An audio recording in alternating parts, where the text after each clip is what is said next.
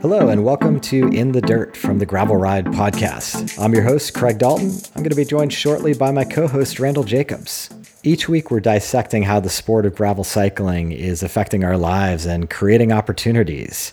We also take a look at new products that are dropping into the world to see where product designers are getting their inspiration from. This podcast is supported in general by folks like you. You can visit buymeacoffee.com/thegravelride to support everything we're doing.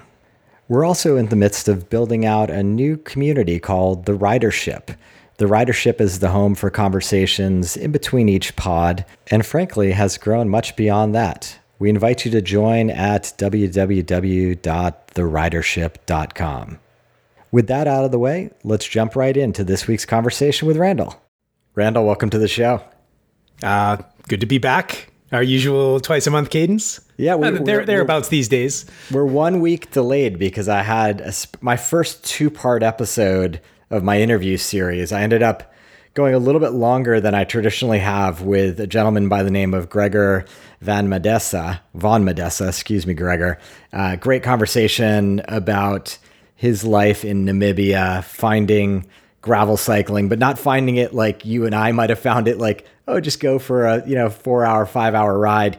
He really went all in, and his first event was basically I think a 24-hour race, and then his second one was the Munga in South Africa, which is dubbed the world's toughest race, 1,000 kilometers, 4-day epic bikepacking race journey that he described in great detail, it was a heck of a lot of fun. He's just a genuinely great person to talk to and such an adventurous spirit. I just loved it.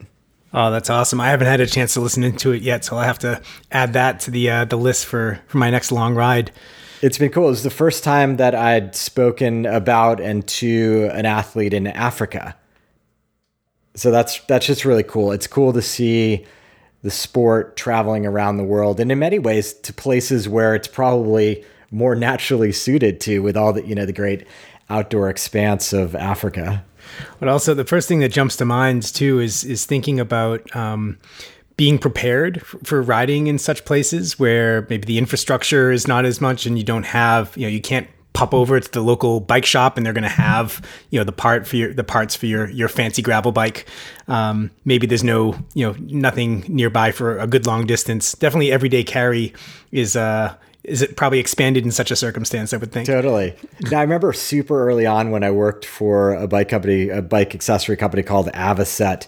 God, it must have been the mid 90s, and talking to one of my colleagues who was a avid bike tourer, and he was riding through California into Mexico, and I was talking to him about what his bike setup was, and he said, I'm riding 26-inch tires, which at the time obviously was the size for mountain bikes, but he did it for a very specific reason. He felt like he would be more likely to find a 26-inch inner tube in Mexico than he would have been a 700C, so that really guided his choice more than whether he thought a 700C wheel would have performed better riding down the coast and into Mexico. Yeah, people will sometimes use mechanical disc brakes for the same reason, serviceability and so on. Like you can potentially rebuild it versus a hydro system fails out somewhere, you're gonna be in a bit of a bind. Yeah, it's totally fascinating to me as someone who sort of loves to be a dot watcher on some of these big, grand, like the Tour Divide and some of these epic bikepacking races, and digging into the equipment setups and what they're doing. It's just really interesting how these little things flare up, like having spoke nipples and replaceable spokes on wheels versus some fancy setup that is completely unserviceable. Yeah, actually you can even have like wheels that use a single spoke length, front and rear, drive side, non-drive side, something that I paid a little bit of attention to when we did our wheels, but like little things like that, and like carrying extra spokes and being prepared for those possibilities. Yeah. And we were going to nerd about bikepacking gear today, but I'm actually, before we dive into that, you've shared a little bit about your bikepacking experience. What's probably been your most epic adventure, or your best story from bikepacking and touring? If I'm honest, I've really only done 2 proper bikepacking trips. And one was, I think the term is SO24, which is like a single night overnight bike packing trip. And it's sort of designed to get your feet wet, shake out your system. And full disclosure, I've done both these trips on BMC 29er hardtail mountain bike. But I did one trip in Marin where I rode up basically to a Lima and cowboy camped in a field before I hit Sir Francis Drake, and it was a great experience. I had Revelate bags, sort of a front roll bag and a rear bag behind the seat that I know we've talked about. And I didn't actually have any frame bags or anything, but it was totally sufficient for that length of time. Did you have a tent? I had a tent. Oh, so you had a tent and sleeping bag and... I take that back. I had a sleeping bag and a bivvy. I did not bring a tent with me. Yeah, I was going to say, it doesn't seem like you have quite enough storage with just the handlebar bag and the frame bag and the seat bag, I should say. Yeah. And then my second trip was the Oregon Timber Trail, one of the sections up there with our mutual friend Greg Kidd from Global ID and Seth Herr from Bike Index. It was actually Greg wanted to make a connection between myself and Seth, and he invited both of us on this bike packing trip. And that was 5 days on the Oregon Timber Trail. Very much single track mountain bikey. Would have been amazing, some of the stuff without bags, but was epic with the bags. Huge climbs. We were each carrying our own tents. I added a quarter frame bag for that trip. And I did have a Camelback backpack, kind of a bigger sized one, to store any kind of additional stuff or maybe food that I picked up along the way. Yeah, so not a ton of experience, but enough to know that it is something that I would love to do a little bit more of. When we live in the right place too, like the number of little overnight adventures that we can go on just from our back doors. You in Marin, or at least Marin where you usually are, and me being in the Santa Cruz Mountains right now. Pretty outstanding. Totally true. How about you? Have you done much bike packing? I've done some. Probably the most, epic, to use that overused word, adventure I had was, so I was working for a Chinese trading and manufacturing company in Guangzhou, where I used to live. And I was also, that was when I was a Pack Fodder Pro bike racer as well. And so to do my early season training, I actually flew to China and posted up on Hainan Island, which is the big island in the South China Sea. That's about like half the size of Taiwan. And just went touring around there on my old racing bike. So I had a dual suspension, Specialized, Epic 26 set up. And then I had one of those post mount racks, so it clamps on the toe peak rack, and then I had a top bag with little panniers that folded over the sides, and then I had a backpack and brought most of what I needed. I wasn't tent camping. I was much more like hostel camping and staying in little villages and so on. And at the time, the interior of the island really was early in its development. So there's all these like beautifully paved roads and with like branches of double track going into more remote areas, and not a lot of vehicles. So I had the whole interior to myself, and I did that for like a month and a half. Oh, wow. Where I was posted up in Wuzhishan, which is the central, like the big town in the middle of the island. And I would be there for like 2 to 3 weeks, and I'd fly back to Guangzhou and then go back out there and tour around. But I have a pretty good story from that time.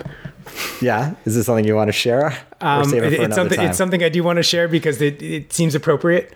So I'm in this like mountainous interior of the islands, and there's this double track that I've been wanting to explore for a while. So get off the main road on this double track, go up a mountain, down the backside, up another mountain, down the backside of that. And as I'm descending the backside of the second one, I'm taking a left-hand sweeper, and I'm on the outside lane. And I was like, all right, I want to come into the inside.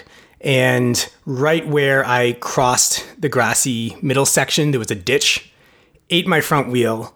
I went lawn darting over the handlebars, landed on my forehead, ended up concussed with severe neck pain, like really sharp neck pain. I'm like, lying down on the ground, like wiggling fingers and toes, pinching myself, making sure everything's okay.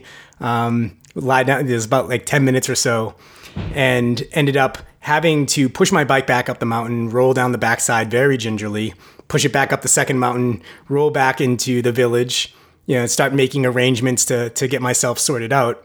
And, after several days of getting myself back to the main city, missing my flight, so having to take a bus to the other side of the island, then a ferry, and then 2 more buses to Guangzhou, and missing my doctor's appointment, and then getting on an international flight, I got to an ER in Boston and was told that I was totally fine.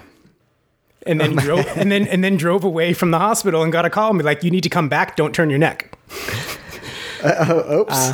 So I had broken a process off of C3 through C5 in my neck, but 0 dislocation. And so like 3 weeks later, I was back to riding.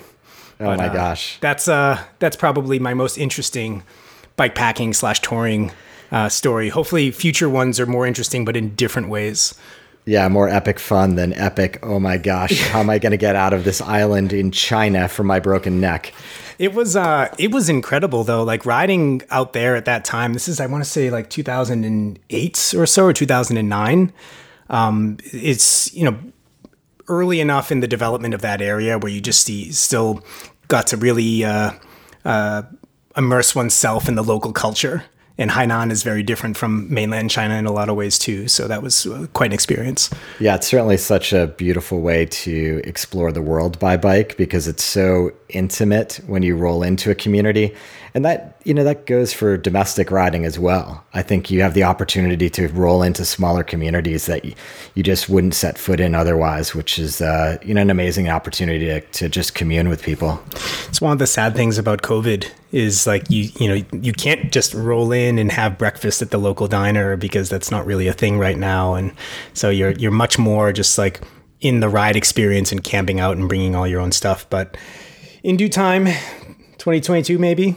It's funny when you mention, what my bikepacking experience was, I immediately just focused on my off-road experience, but I have had, and maybe this is relevant to our conversation, I've done maybe 4 different tours down the coast of California. 3 times I've ridden from San Francisco to LA and 1 time from Oregon to San Francisco. And I've tried a bunch of different setups. And so from Oregon to San Francisco, I was actually towing a bob trailer, which was interesting. And I had come off of riding to LA using what you had described, kind of that toe peak off the seat post, small panniers on the back setup. I've also tried riding to LA with just a small backpack when I was credit card camping at that point. So it's just hitting hotels every night. But it's interesting to see how the systems have evolved. And as we've referenced before on the podcast, I think we're clearly in the heyday of cycling bag accessories and ways to configure your bike for multi-day expeditions. Oh, yeah.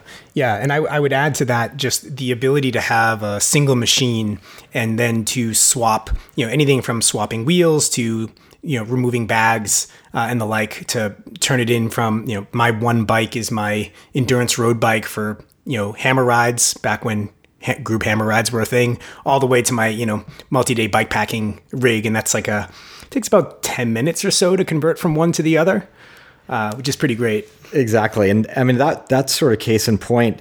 So I'd sort of lusted after these full frame bags that I'd seen people using. And I guess I would sort of, I didn't have a burning need for one, and I was always hemming and hawing as to who I wanted to get to build it, because you can get these things completely customized to your bike. So there's ways, I know a lot of the manufacturers, you basically just take a picture of your triangle and put a ruler next to it, and from that picture alone, they can build something that fits like a glove. And that was super attractive to me, but I never pulled the trigger on it. Maybe 2 weeks ago or so, I was in the ridership forum and I noticed a post by Dylan in the Resources Gear for Sale channel. And lo and behold, it's a custom frame bag built for a size medium Thesis that he's selling. Unfortunately, he's selling it because his bike got stolen, but he did get another bike. But not stolen. He had an unfortunate interaction with a vehicle in which he was okay, but the bicycle was less so, and ended up replacing it with a titanium custom bike that he had been wanting to do for a while. Gotcha. Yeah. So I'm like, I simply cannot resist the urge and the temptation to buy this frame bag that was custom built. It was beautiful and colorful, and anybody can check it out on my Instagram feed. But it was my first full frame bag. And I had sort of read about different ways in which these things are strapped to the bike, whether it's straight Velcro straps, or in this case, the bag is made by Rockgeist, and they actually have holes for the water bottle bosses. So I'm actually attaching it to both via Velcro, also on the water bottle bosses, and they used kind of a weaving, I don't know how to describe. Like a shoelace sort of thing up top? Exactly. Thank you. A shoelace type thing on top, which I was curious about. I had read sort of there's advantages to that in terms of not scratching your paint and providing very even attachment points across the top tube. So, with, as you said, 10 minutes of installation, I now have this bag that completely covers the front triangle of my bike. And as loud as your pink bike is, it's that much louder with the color scheme on that bag. Absolutely. I mean, I think it's teal, purple, and yellow are the colors on that bag. And again, it was fun just to sort of embrace that. As the listener may know, I'm not afraid of color. So it was fun to just lean into that and put that bag on. Now you're doing a reservoir in there? Well, so that's the interesting thing. So obviously I've now covered up my primary bottle cage location. I thought about putting it on the fork, but I was also super curious in communicating with people in the bike packing forum on the ridership, just about how people were handling this. And I knew obviously having a bag that size would create the opportunity for me to carry a lot of water. So yes, I ended up taking what was formerly the bladder in a hip pack and putting it in the top section of that bag, primarily because my hose wasn't long enough to go any lower. And using a tip from another member in the forum, I had a little magnet that would allow me to sort of manage the hydration tube as it kind of flopped around my handlebar effectively. How'd that work out for you? It was good. Part of me, and this sort of goes back to maybe that old roadie aesthetic where I was like, this thing may perform, but it's really offending me, my sensibilities of the clean lines, etc. But I have to say, in the right scenario, this isn't going to be my everyday setup, but absolutely, it's totally tolerable. And with that magnet and the way I was managing the tube, it didn't get in the way in any practical way. So versus my normal sort of carrying capacity, which might have been 24 ounces, I was carrying 40 or 50 ounces the other day on a ride, which I'd intended to be out for 4 hours. So that, I see the advantages there. Yeah, my setup is I got a 3-liter reservoir. So you can be out there properly, like in the desert on a hot day and do pretty well. And then I got a little water filtration device if need be, so I can get to a water source and not be drinking brain-eating mini amoebas and the like. I was running a 1.5 liter bladder, so you had double it. And I get it. I think like everything, it's about having the setup that makes sense for the expedition you're on, right? You don't carry 3 liters of water if you're hitting a town every 4 hours, right? That's perhaps overkill. But and I think it is an opportunity for us to nerd out kind of philosophically on like how to set up a bike for this sort of experience and how it's changed with the advent of new and lighter gear and bag systems and the like. Specifically, a question that I get a lot from some of our riders and from friends who are looking to set their bikes up for everything from commuting to some adventures, like racks and panniers. And racks and panniers are kind of the old way. And if you think about it, like you're adding the weight of the racks to your system. And then you have, the panniers are at the extremes of the bike. And so not only is it affecting handling because it's far away from the center of mass of the machine, but then also, it's sticking out horizontally, so it makes it harder to get down tighter trails, and you get like a lot more torsional sway on the bike as you're getting out of the saddle. You might have remembered this potentially in your experience in China. I definitely did when I toured with that hanging off the seat post rack down. I think it was terrible. Every time I got out of the saddle, I just felt like the weight was swinging way out from side to side. And it was pretty awful. So much so that, I mean, you got the feedback immediately. Don't get out of the saddle to climb. Yeah, you really have to be super smooth, and you can't really ride the bike the way that you would normally ride it. And so, that's what's beautiful about, say, starting with a frame bag, custom frame bag, maxing out the volume and designing it in a way where it has the compartments and so on that you need for what you want to bring, and putting all your dense stuff there. And that way, you're not introducing anything that's going to stress the frame in a way that is going to induce a lot of torsional load and things like that. Everything's very centralized. It's just heavier. Yeah, I think if I'd done it from the beginning, now knowing what I know now, I think you're probably right that like starting with the full frame bag and then adding on additional capacity from that is, from a load perspective and a performance perspective, the ideal way of going about it. Yeah, all the dense stuff in the bottom of that bag, so that water reservoir being a prime example. And then from there, if you need more storage, I'm a big fan of like a medium-sized seat bag. Don't go with the ones that extend way the hell off the back, because then you get into all the swaying and things like that. But there are some bags that are in the 4 to 7, or even mine's 11 liters. It's an Ortlieb bag that I can compress down a little bit smaller. And you can just like jam, a tent or a sleeping bag or something like that in there, along with some other things. And then a handlebar bag being the other part of kind of the must-have kit for bike packing. Yeah, and I think there's a lot of ways to kind of slice up the handlebar bag scenario. I've seen a lot of different things from, bags that are self-contained and strapped on to harnesses that are just basically using dry bags. There's lots of different ways to kind of get what you need up front there. Yeah, I think it's the Revelate Sweet Roll is kind of an example of like the harness and dry bag system. Again, I got like an Ortlieb dry, like it's a one piece, like a seam welded construction thing, so I can, have it protected against the rain. I think the key thing is, another conversation that's come up a lot in the forum is, people asking like, I want more storage on my bike. What handlebar bag should I get? And my response is always, get a partial frame bag. Because the bar bags are, if you're going to get a bar bag, understand that like it's not as good as putting in the frame, because the mass is extended, out, and it's affecting the steering. But then also you have your cables and hoses and the bag itself potentially rubbing on your head tube. And so like I really don't like the way a lot of those bags are secured. I've come up with my own securing technique to keep the bag away from the head tube. Yeah, that's something to be mindful of. The Sweet Roll, I think that's a great point. And the Sweet Roll that you mentioned, I do have that bag, and they ship with a bunch of different sort of rubber bumpers that you sort of build out to kind of get it beyond your cable system. Yeah. And I haven't used it on my gravel bike yet, so I am curious. That's sort of the next key thing I need to investigate to see if that bag is going to be really it for me when I do bike pack on my gravel bike.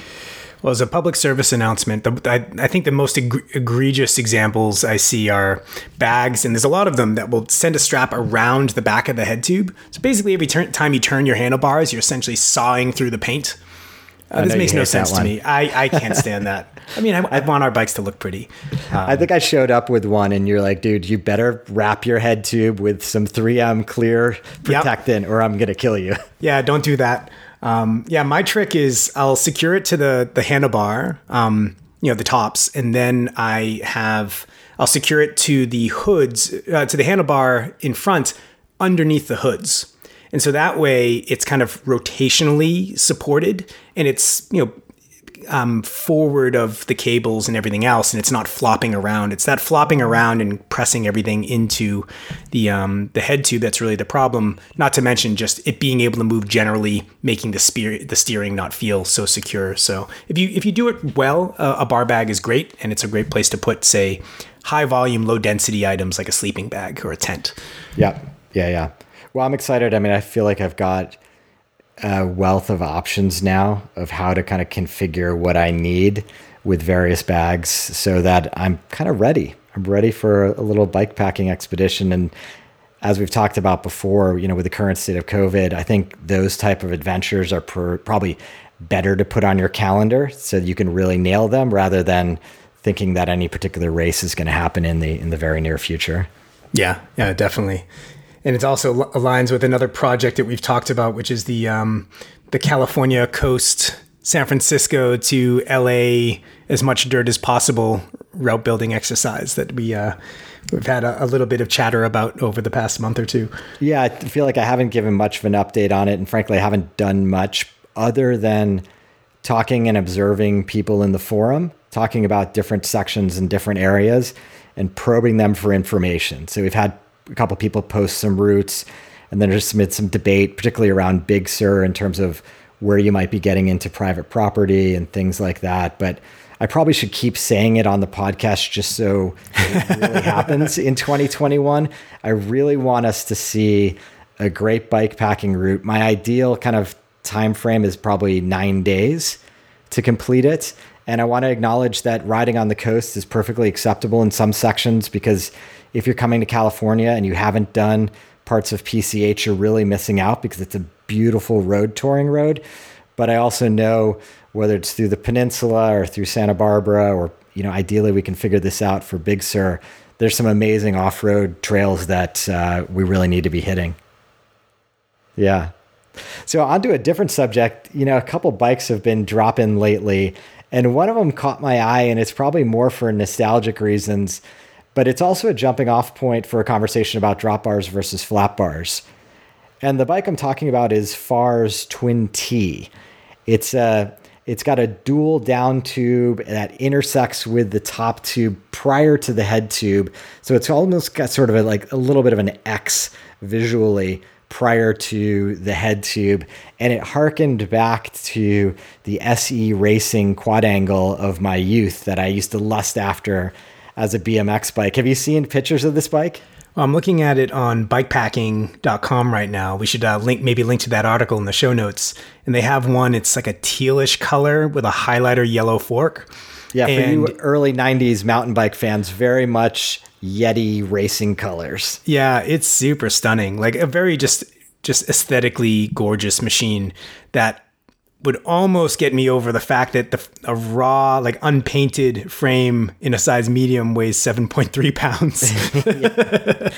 Could be a bit of a deal breaker for some. I mean, I've always been drawn to sort of curved top tube frames like the Retrotech built up in Sonoma County. There's just something visually beautiful and fun and playful about them. Yeah, it's definitely super striking. And, it's not like they're... they have sliding dropouts, which is a nice feature to have, but adds some weight. And, it's a lot of thoughtful details in this. And I would imagine if you were to do it in titanium, you could probably get it, a couple pounds lighter. Chromoly steel, I mean, this is designed to be a beast of burden, and weight was not a significant consideration. Yeah. I mean, the beautiful thing about building in steel, relatively inexpensive. You can play around. You can come up with concepts like this and put it out in the world for people to see. Curious, what are the advantages of a sliding rear dropout? Well, you can change the wheelbase. The further back you go, the less prone it is going to be to doing a wheelie. It's also going to increase the stability of the machine at high speeds. If you're putting racks or something on there, like if you had rear racks on there, that's going to shift the weight distribution heavily over the rear axle too, and can give it somewhat more of a propensity for the front end to lift or get light when you're climbing a steep hill. So, generally that. And then, being able to slide it forward for a more, snappy, spirited feel. I'm a big fan, as I may have shared, of, tighter chainstays on these types of bikes so that you can still use them as a, like an endurance road bike. As soon as you get too long, the bike starts to get a little bit sluggish. So that's kind of the primary advantages there. The interesting thing beyond what I was visually drawn to about this bike is they're marketing it in that bikepacking article, a case in point, as something you can set up with drop bars versus flat bars. Yeah. And that sort of conversation thread has come up in a number of different places for a number of different months. The idea of a flat bar mountain bike. Are all frames kind of ready for this kind of setup, or where should riders be thinking about it? Well, there's a few considerations. So first off, a mountain bike and a gravel bike are going to be tested to different standards. So like you can make a flat bar gravel bike, but don't think that you're going to be able to throw a suspension fork on it, which is going to, slacken the head angle and change the stresses on the bike, and then go huck off of some ledge like you would a mountain bike, because they're tested to different standards. So that would be part one. But and is that a very sort of practical, you need to take this to heart piece of advice? Like, as someone who's designed frames, am I going to bust up my gravel frame if I'm riding it like a mountain bike, as hard as a mountain bike? If it's really the big impacts that are the biggest issue. So like the way that we ride these bikes is generally the wheels are on the ground. So it's when you're like hucking off of a ledge where you get this like really high peak load that, a gravel specific machine won't be designed for. There are a few that are also tested to a mountain bike standard, but it's not something to assume. And that often, I imagine, means like it's going to be heavier. You're going to have to beef up the bottom bracket, the down tubes, everything to withstand those impacts. So I imagine most gravel bike designers are like, well, why go that far? Because we're hopefully not seeing riders huck 5-foot drops with these things. Yeah, it's just not what it's designed for. And I've never, like, with everything that we've sold, and then obviously, like, I was at Specialized before with the Diverge, and they're tested the same standards. I haven't really come across people damaging these bikes while riding in that way. Usually, it's a rock gets kicked up or something like that. But you and I ride these quite aggressively. Like, I'm passing people on dual suspension bikes here, in the Santa Cruz Mountains, and when I was in the city in Marin. So you can ride them properly hard. Just don't ride it like a mountain bike that you're hucking off ledges and, going through big rock gardens at high speeds with, and so on. Right. But it's not, I mean, in addition to that sort of the impact of the frame and how you wouldn't want to ride it in that way, you can't just necessarily swap a flat bar onto your drop bar bike and expect that it's going to perform the same way. Correct. And that's, so now we get into geometry. So the first one was like safety, really, and use case. But geometry, so as an example, I have a friend, my friend Isaac, give him a shout out on the pod here. He had a drop bar. Who made that frame? Some drop bar aluminum frame that fit him and his, I think he's like 6'2". So he had a large frame with a long stem, and so on this for this drop bar setup, fit him well. When he converted it to flat bar, the cockpit just gets really, really short. And furthermore, like generally on a flat bar setup, you probably want a little bit more stack, a little bit more upright position. But it's really the reach that is the biggest issue going from one to the other. So, as an example, like if I were to say, do a flat bar version of a Thesis bike, if I ride a medium in drop bar, well, my flat bar would want to be a large because I want the longer reach, because I don't have the additional reach of the hoods and the drops with the drop bar setup. Yeah, that makes sense. That actually tracks with, I had a Motobacon Phantom cross bike with drop bars on it back in the day that I did a little cross racing on, but I did a lot of commuting on it, and I changed it to a flat bar. Definitely got that upright position, which was super fun for a city bike, but it was then not a bike that I was likely to go on kind of a long roadish ride on. Yeah. Yeah, and it works in, like, the same is true in reverse. I had somebody gave me actually, it was also Isaac, gave me a large hardtail mountain bike. And at the time, I wanted to make some monster cross beast. And so I converted it to drop bar because I had the parts and, tried to get it set up properly. But even with a really stubby stem, the reach was just too much. It was too long. So really, I needed to start with a too small mountain bike.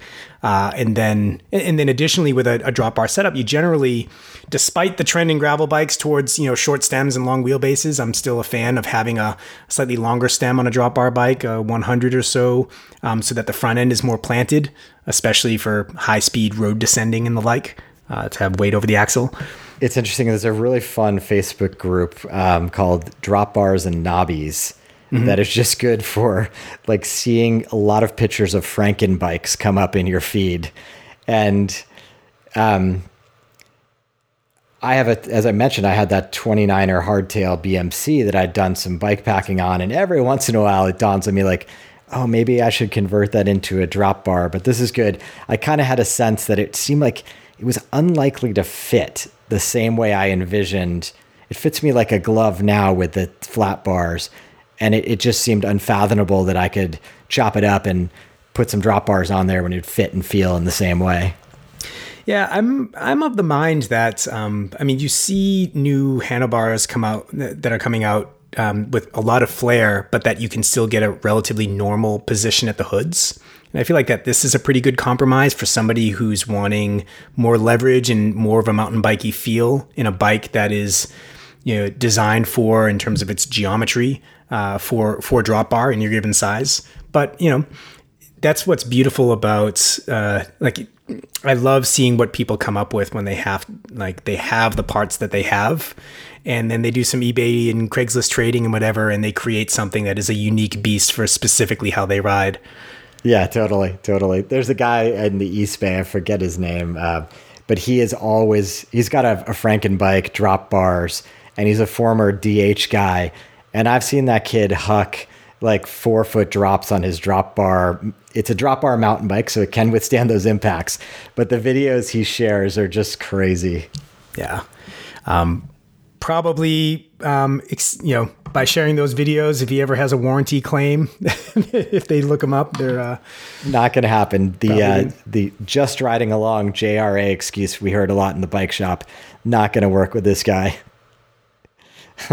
Well, I think it's fun for me. Like, I can't totally get my head around why I would want a flat bar gravel bike. I mean, I do think they're super fun for city riding and very adept for that.